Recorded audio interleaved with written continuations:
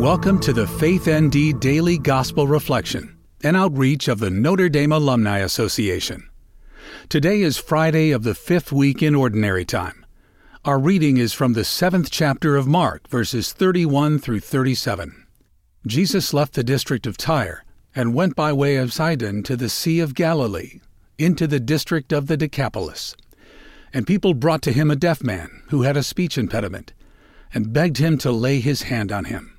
He took him off by himself away from the crowd. He put his finger into the man's ears, and spitting, touched his tongue. Then he looked up to heaven and groaned, and said to him, Ephphatha, that is, be opened. And immediately the man's ears were opened. His speech impediment was removed, and he spoke plainly. He ordered them not to tell anyone. But the more he ordered them not to, the more they proclaimed it. They were exceedingly astonished, and they said, He has done all things well. He makes the deaf hear and the mute speak. Today's reflection is written by David D. Spacia from the class of 1988. Reflecting on today's gospel has transformed how I pray the Mass each Sunday. First, there is the bold hope of the people who bring the deaf man to Jesus and beg the Lord to lay his hands on the man.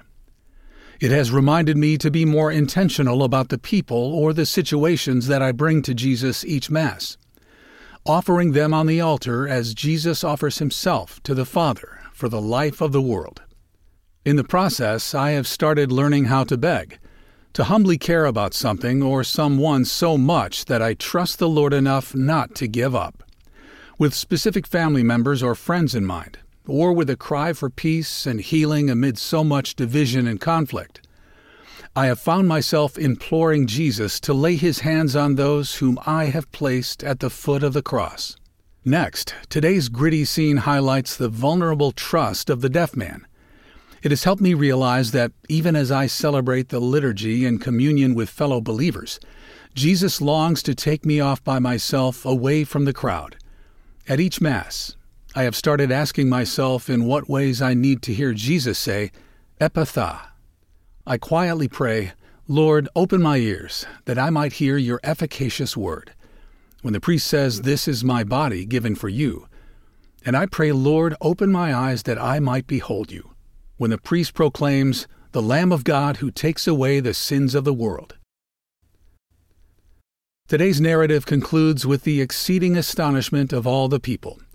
May we feel equal astonishment and rejoice when we hear the final dismissal at Mass.